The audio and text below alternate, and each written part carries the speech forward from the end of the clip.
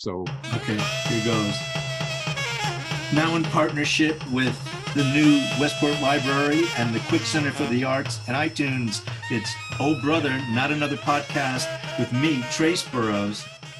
and me, Miggs Burrows. And this is just a phenomenal opportunity and great privilege to be able to talk to Harvey Brooks and Bonnie Brooks, who I have to, depending on how you look at it, either thank or blame for this podcast, because you got me involved in Cablevision, and the Westport Library had heard about that I had done a show on Cablevision for 20 years. And they said, would you be interested in doing a podcast for us? Because we know you like talking to people, or you talk to people. And so it's an extension of that we got this podcast going. And now it's on iTunes and everywhere. You know, the thing that's interesting, Miggs, I remember when you and I mean, look, I knew your mother, I knew your father, and I certainly knew both you and Tracy.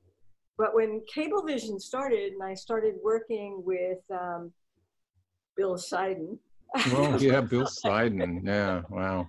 Yeah, and started getting involved at Cablevision. You and I really started to become acquainted. And it's a friendship that goes back, just seems like forever. Well, not only that, I was there when you connected with Harvey, because I did the logo and the poster for the Rock and Roll Art and Artifacts exhibit, if you remember. I did that logo. There's a picture of Harvey in the book wearing the T-shirt that I designed. So that's cool. And so I was there. I know you knew Harvey from high school, but basically I was there at that exhibit when you guys sort of reconnected. And the connection is interesting because earlier you brought up Bob Ellis. What had happened was my kind of strange concept at the Discovery Museum, then the Museum of Art, Science, and Industry, was to do a show that would bring young people into a museum that wouldn't normally go. And I don't know if you know, but I absolutely knew nothing about rock and roll. But I had seen... I can attest to that. The Sotheby's exhibit with Elton John, the auction. And I thought, wow, this is really selling. Why don't we do something like that at the museum? Because it's an art, science, and an industry, and that should get young people in, and it's interactive. And they went with it, and I knew nothing about it. But it was a good idea. So I went to Gail Cohen and Terry, and I said, look, you know, I'm doing this thing, and could you recommend somebody who could guest curate this rock and roll art and artifact exhibit at the museum? And they were friends with Bob Ellis. Oh, okay. So that is how Bob became involved with me at the, I don't know if they say Discovery Museum today. Now it's the Discovery Museum, yeah. Okay, the Discovery Museum. And the friendship and putting together with Peter Max and getting everything for that exhibit was great with him. But Bob didn't know very much about anything that went back to the 50s or 60s. So I put an ad in the paper saying, looking for rock and roll musicians that would be willing to share their memorabilia at the Discovery Museum. She was looking for artifacts. And she found one in you, right? Somebody called and said, gave me a list of names. It was on that list was Richie Havens, the Average White Band, and several other with phone numbers. And Harvey's number was on there. And I, in the back of my mind, remembered my brothers telling me that Harvey had become a musician and that he had done Seals and Croft. Summer Breeze. Yeah. My favorite tune. So when I called and left a message on his machine, I said, could you be the same Harvey Brooks that I knew through my brothers at high school? And, you know, and I have to sidebar this by saying another drugged out musician. But, those were not and the then days. you have to be careful, you know, because it comes back to haunt you. And sure enough, about 2 weeks later, Harvey called and said he'd be doing a session in Manhattan at Sony. And I was working on a job in film downtown, and we met for lunch. I thought, like, when Harvey said he'd be carrying a bass at Sony, I expected to see somebody with an upright bass. Oh. Yeah, there was Harvey. And that was the beginning. You know, I didn't connect that there was anything happening other than the Discovery Museum, but Harvey can pick it up from there. Yeah, no, that's, yeah, well, we're out of time. Thank you very much. No. I am, in fact, going to say, sit quietly, because it really is Harvey's thing, and he put this together a long time ago. Bye. Oh, that's so sweet. Yeah, no, I just feel privileged to have been there when you guys sort of connected at that exhibit, and we met then. And well, anyway, I read the book, View from the Bottom, 50 Years of Bass Playing with Bob Dylan, The Doors, Miles Davis, and everybody else. Every page in this book could be a podcast by itself. It is so dense, I mean, compacted with information, details.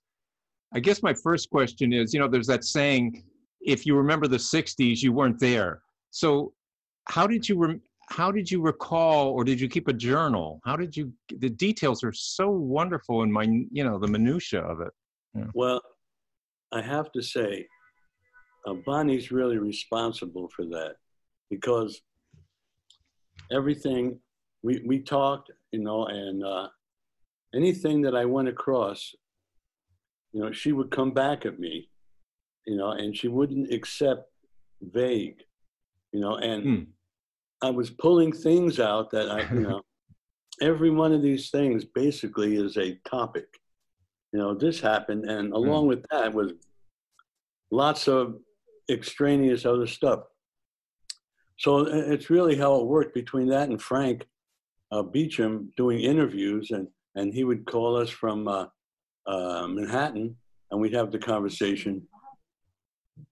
And you know, it was amazing, but it was like with 3 years. I mean, and I've been actually working on it for 30 something years. Yeah.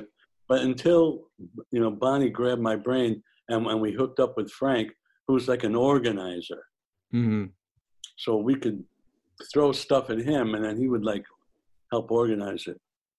What I'm want to ask you before it gets too late is how you met Jimi Hendrix, and like, you know, I know you jammed with him. Was it an official band, or was it just like a jam? Because I know it's like Shrine Auditorium and in Manhattan. What was that all about? It was a historic jam. You know, it happened when I was in, I think I was playing at the bitter end with the Electric Flag. And Jimmy this was a few months after Monterey. And so like Jimmy was now like God, you know, he had really cracked America.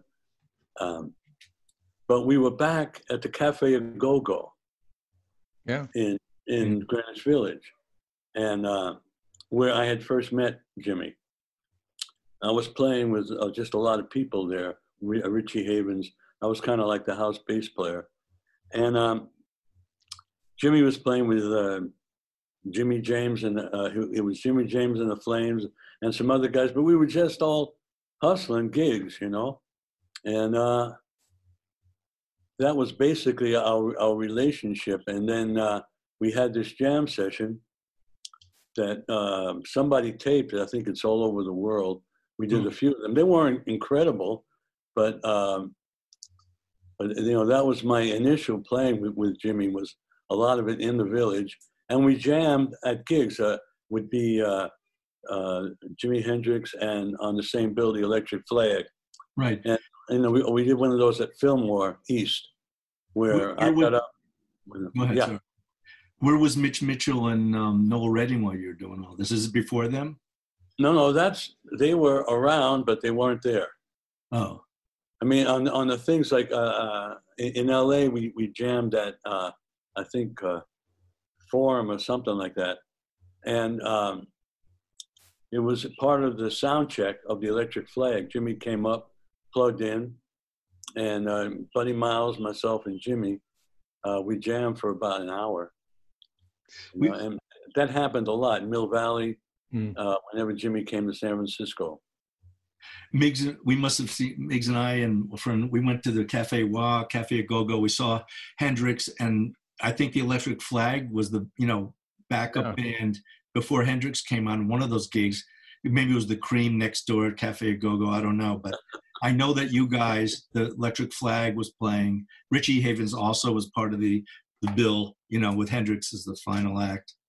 I love it. The details. What this is minutia, but it's like how the Electric Flag got its name, which had to do with a B3 organ, right? I mean, right. Yeah. Well, the story of that was we were playing a gig in Larkspur, I think, in northern San Francisco, and we set up, and somebody in the road crew, and I think it might have been a guy named Chris McDougall. Found an Electric Flag. By definition, a bass with a motor in it, a pipe with holes in it, and a flag on top, and the air being pushed up, and it waved. And he went, "Whoa, look at this." Hey, okay. So we stuck it on the organ, and then we still didn't have a name for the band. So we had a band meeting after the gig. And well, what's the name of the band? It was going to be Michael Bloomfield Band, and it was going to be an American music band. And then it kept going round and round, and somehow, hey, remember the flag, the Electric Flag?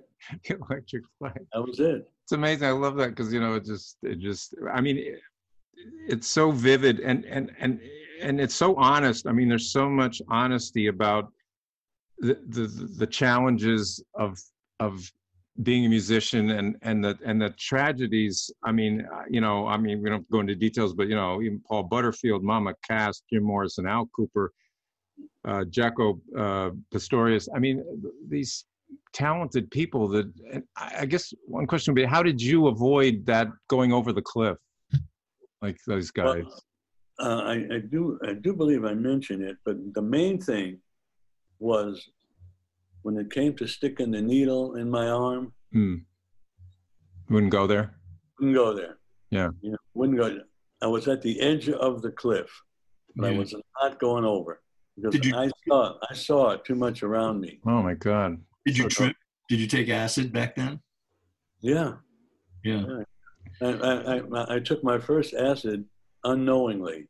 Oh, not good. At the Fillmore. Then at the Carousel Ballroom. Those things would happen, but was it a good trip? Most of the time. Yeah. I don't know if I told this one. Coming back from San Francisco after a gig one night, the whole band was whacked, and and whoever was driving, I mean, the bridge was moving. I mean, the fact that I survived, and I was still alive to meet Bonnie, thank God. Well, that was one of the poignant. I mean, it's a very personal book too. That's what I like. It's not just I'm on the road and then I did this and then I did her and then she did me and then I did that. But the poignant thing was where there's the part in the book. You've met Bonnie. You're in love.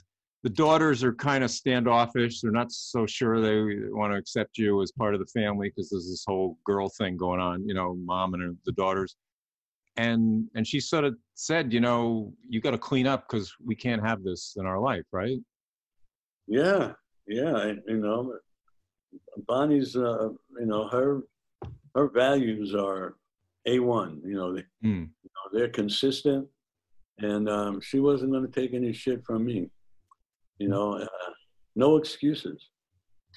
Of all those people you played with in the 60s, in that time period, great renaissance for music. Who did you enjoy playing with the most out of all those, people? Dylan, Doors, Hendrix, all that stuff. Well, it's you heard the story about apples and oranges. They're all such strong individuals, so each one you know, is a different variety, and I played different roles. You know, part of what I do that works for people is that, you know, I come in there and I become what works best in that situation. What person did you least enjoy working with? Al Cooper. Did Miggs tell you you saw Al Cooper lying in the gutter? Yeah, I saw Al Cooper. I was on the way to the Cafe A Go Go, and I think maybe it was with Trace and his friends because I could drive and they were too young. And I don't know, we were there to see the Cream. I actually posted a video on YouTube of the Cream that when we saw them there. But on the way there, I'm walking down the street, there's this guy laying in the gutter, face up.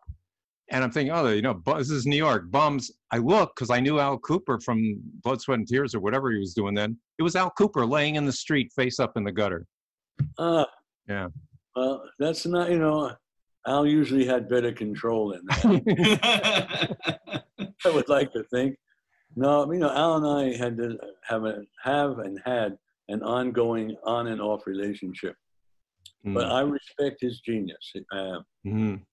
You know, I mean, he can be a big asshole a lot, you know, but I do respect his genius. But one of my favorite projects was his Soul of a Man album that he did. And there's a few things, but one of my actual favorite is Summer Breeze. Summer Breeze, yeah. Playing with them. They were just wonderful. You know, Jimmy was great to play with. Bloomfield was great to play with. I played with a lot, and they were all different, you know, and that's right. You had to adapt. You had to, not conform because you didn't conform, but you had to adapt to these styles. And you seem to be the stabilizing force, all these dynamic, weird personalities, but they seem to draw on you for stability, right? I mean, it was almost like they built it around your stable baseline. Well, yeah, you know, I'd like to think that, you know, and the thing I always had to do on all of these, I mean, a lot of it's spontaneous. You know, there's the pre-production part of making the record, and then there's the spontaneousness of taking what you've learned and playing it. It's sort of like whenever you know anything comfortably, you can talk about it and make sense. If you're not sure, there's a lot of gaps. But that was kind of, you know, my role, and just in general. You know, it's funny because, you know, people say, well, what's Harvey Brooks' sound? Well, my sound is that. My sound is whatever makes it work. And so that's kind of it. Yeah, but you know, you're in demand. You get these phone calls in the middle of the night. Harvey, can you do this? Come to the studio. Can you be in a session? Can you jam? Can you hang out? The band comes to your apartment to just hang out. I mean, it's just amazing. It's just such a who's who, and it's just, but it's written in a way that it's not, you know, guess who I know or name dropping. It's like this was the way the music community was then, right? Yeah, and also, you know, I crossed styles. You know, I was playing folk music, I was playing folk rock, I was playing pop. Miles Davis, yeah. Jazz. I mean, and I'm crossing all these different things, and I'm getting, you know, like I'm kind of like now, I have the most musicality I think I've ever had, because like all these things are like saturated, you know, and I'm doing a project now here, and well, you know, what's coming out is jazz stuff and blues stuff and pop stuff, and you know, and so it's my most musical time. It's a Smudge the cat. Oh, you know, is that your drummer? No. I dig that cat. Make sure everything's okay. Yeah, that's a cool cat. Yeah. So what is the music scene in Jerusalem? I mean, is there? I mean, you play out I mean, now with the COVID, it must be different, but. You know, I've done a few things with Danny Sanderson. He's a great Israeli musician. Ehud Benai, who are like major players. I haven't played that much with this new project, and if gigs become real, you know, maybe we'll do some more of that. But mostly, I'm teaching, writing, and doing a lot of. People send me a track, and I put a bass line on it. Well, speaking of teaching, I just asked my son for a short little quote. So because he took lessons from you, and he was astonished when he realized later, you know, how, you know, what your history was. But anyway, he said, "What about?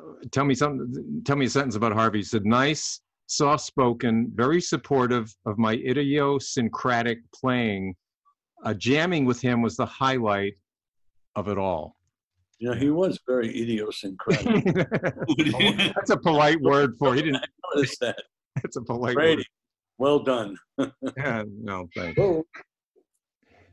Oh. So anyway, there was one thing we wanted to ask, because you meant there's two Westporters mentioned in the book, and there's stories that go along. One is Barry Tashin. Right. I never heard the story that you had recruited him to be in a band, and somebody's girlfriend ixnay on Tashin, right? Right. Well, it was his wife. It was John Hall. Oh, okay. From Orleans, right? Yeah. Yeah. And I had signed him to Columbia Records. I was a staff producer there. And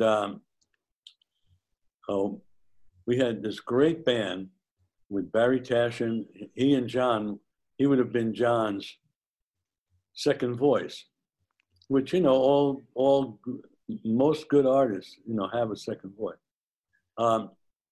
But you know, she wanted it to stay a certain way, and well, I understand that now, you know. But you know, at that time, I was extremely irritating because we had this phenomenal, funky, seriously good band. What do you mean by second voice? What does that mean? Harmony. He would sing harmony. Oh, sing. The real voice. I thought you were using that as a sort of a metaphorically. Yeah. And the other one, of course, is Charlie Karp. Now Charlie Karp was in Slow Leak for a while. I think I saw you guys play at Bottom Line. Did Slow Leak play at Bottom Line? Do you remember? No, Slow Leak played at. It wasn't the Bottom Line. I can't remember what it was. Well, I saw you. I definitely came into New York on Bonnie's, advice or whatever. I can't remember what it was. But Charlie, yeah. But we also played in Westport at the. Oh, that's right. At the outside. Was Slow Leak Charlie's band, or was that your band or someone else's band? That was a band with Danny Korchmar and Charlie, and. Who put it together? Did you put it together? No, Danny. I think Danny and Charlie put it together, and then I came in, and then I kind of like filled it out with a sax player and Rob Paparazzi playing harp. We had a great band. But wasn't there a case of somebody saying we don't want Charlie anymore? Well, that's in there. You got to read that in the book. Yeah. Okay. Well. Now here's another. I did another logo for you. I don't know if this ever came to fruition, but what about this band? The Little Big Band. Well, if that band would have stayed together, we would have used that logo. I can tell you now. Who was in that? The checks in the mail. Who was in that band? That band was Jimmy Vivino. Oh, right. From the Conan Show, and he plays, he's in the Fab Four. Yeah. Fab Four. Jimmy, at different times, a big horn section, his brother was playing horn on saxophone. Gary Gold on drums. I forget the guys in the horn offhand in the section. Sometimes Jeff Young was a keyboard player, and Kevin Bentz. We had two keyboard players. And a lot of times Donald Fagen would come down and play in the Little Big Band. It was a great band. Catherine Russell was one of the singers, and she's out now working. How long did that band last? Why did it? I think it lasted maybe a year and a half. My sense of time is verschimmeled. Yeah. And then, I mean, there's so many iconic bands. I mean, the Fabulous Rhinestones which you sort of admitted you didn't know enough about the music business to I don't know, exploit sounds like a rude word, but to push it where it needed to go or something. It just. Well, for the Rhinestones, we had a lot of opportunities, but one of the main things that You know, it was a classic problem. We did a big tour when we released our first album, and there was a song on it called "What a Wonderful Thing We Have," and it got a lot of airplay. And we're in LA. Song is doing great in LA, and you can't buy it. Wow. It's not in the store. So, you know, it's a classic story, but that is one of them. But the Rhinestones was a good band, but, you know, that just didn't have the thing that people really got behind. Mhm. So it was a great band. Stick it on the wall. Yeah, there's so many. I mean, with all your successes, there's these near misses. Like, weren't you recruited to be in Crosby, Stills and Nash? Yeah. You were in the initial origin meeting, the origin story of that, right? Well, you know, for me, the origin meeting was in Cass Elliott's pool. And, you know, I was a director, and they were coming over. They were hanging out, and they were talking about starting this band, and they wanted me to play bass. And we were just floating around in the pool, smoking a joint, whatever, and you know, had this conversation. You know, and I was under the impression I was a band member, but you know, the overall thing was I was actually supposed to be just a guy who played what they told me to do. And, well, it wasn't me, and so it didn't work out. Obviously, a great band. Kudos to them. Yeah. But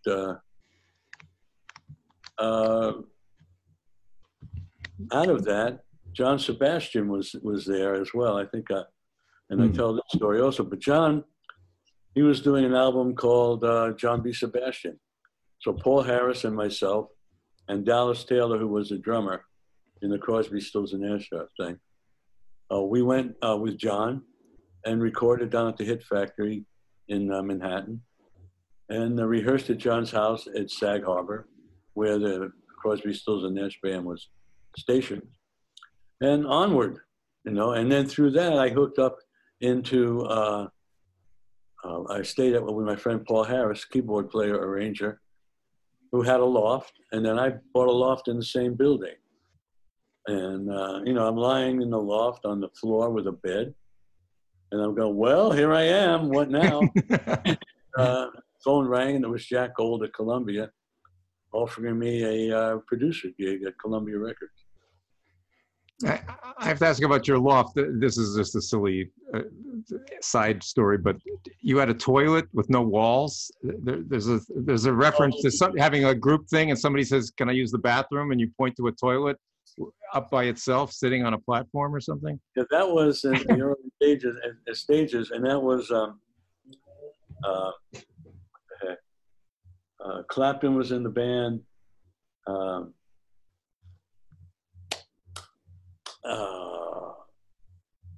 I can't remember the name of the band now. 10-piece band. Carl Rado was the bass player. Delaney and Bonnie. Oh yeah. Oh yeah. You're familiar with them. Sure. And Bonnie, you know, we're all sitting around, and I have just a record player, I have a tape player, and nothing else, and a couch. And we're sitting around, and she goes, "Where's the loo?" Mm-hmm. It's back there. And nobody look, you know.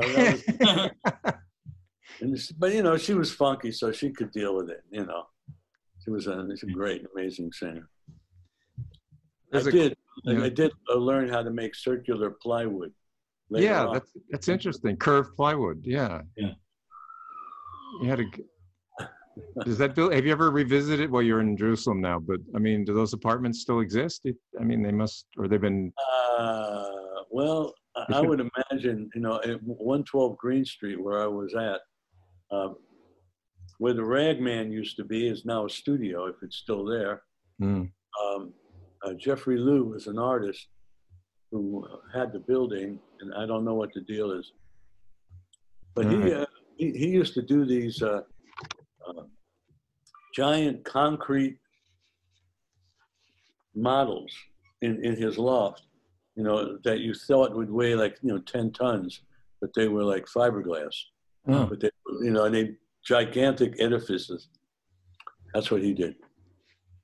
Yeah, it was a creative community. Actually, our parents, our father lived in Greenwich Village. Of course, we're talking I don't know, in the 30s or something, right? I mean, and his neighbor was Franz Klein, you know, the famous abstract expressionist who was a struggling artist at the time. I mean, it was such a vibrant, it always has been. We had Rauschenberg. Yeah. And I mean, there were a lot of those parties there, you know, you could go to, and there was the musicians, there was the artists. It was quite a time. You know, I would imagine, although I don't know, people sit at cafes and have coffee, you know, and it's the basic stimulus for conversation. But, you know, it's always a pleasure to have those kind of conversations as opposed to political. Yeah. You know. Yeah, that's difficult. There's a quote in your book. It's not from you, but I mean, you quote somebody, James Grissom. I'm not sure who that is, but it says, the first part of it is, it's not enough to be angry, but I believe that all art arises from a foundation of rage and regret. Why did that resonate with you? What is that? Well, I have to say that Bonnie showed me that. She discovered that one. Mm-hmm. And I relate to the rage and regret because it makes you feel. Mm. You know, artists aren't moved generally unless they really feel something. You know, there's the token part where you just might throw something or just noodle on a thing, you know, but when there's something that's, whether it's wonderful, beautiful, or horrible, and whatever it is, that's what makes you tick.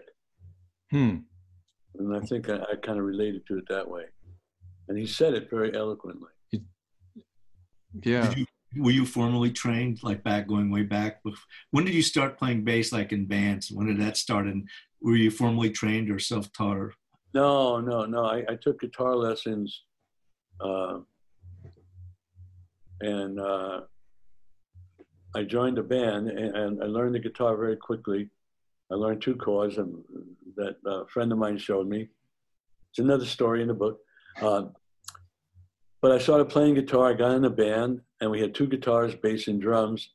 And then we got a manager who used us to play political events, which I had no idea. We just went. We knew nothing. We were kids. Yeah. And then he said one day, you know, they have a thing called bass now. You know, 2 guitars. You know, they have an electric bass. You know, because I know you can't take one of those big basses around. So he said, here, kid, you know, you play this bass now, because he's a better guitar player. He was my teacher. So, yeah, I wasn't insulted. It was, yeah. And then I got the bass, and then I started. And then I was playing 6 nights a week, you know, at the end of high school. But last year, after high school, my first year out of high school, I was playing in the Village 6 nights a week. And I started playing, and I just, by playing, and usually playing with people that were better musicians than I, it forced me to accommodate and move up to that level. And, you know, throughout my lifetime, I've been a student. I've never had any formal training. I buy books, you know, I practice, I try to get to things that I have trouble with. You know, and there's always something that's more than I can handle, and I work on that, and I still do that. You know, and that's kind of my thing with my students. I mainly work with them to play and free themselves up to go for it and play and try and stay in front of yourself. Always try and lift it up to the next place. Well, we're getting towards the end. Where can people get this amazing book? I mean, it's really more than just, you know, a memoir, like, you know, again, on the road or something, you know, View from the Bottom. Where can people, is there a website? The book website, that'd be tangible.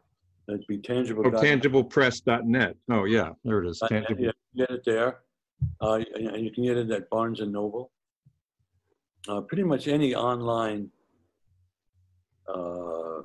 facility would do, and it's a hardcover, a soft cover, yeah, and the Kindle. And we had a ball You know, it was great seeing it. You know, and writing a book is quite a thing. You go through your life and you say, "Oh boy, if I'd have done this, or if I hadn't done that," you know. Well, this is great. You know, this is fun to do, and to have something to talk about. Yeah, it's great to hear the stories. It's an amazing. Well, the book's an amazing accomplishment, and it's great having a little bit of, you know, having you lived in Westport, and there's a little crossover and mutual friends or acquaintances, and again, just having been there, you know, at that art and artifacts exhibit, and knowing that that's where it all started, essentially, you know. Yeah, that is where it started. Yeah. God. And so, well, thanks so much. Good to see you and talk to you, Migs. It's really nice. Yeah. Well, thanks, Bonnie, again for all her encouragement, and Thank you. Wouldn't be here without her. Oh yeah. Okay. Take care, guys. Take care. Bye. Bye-bye.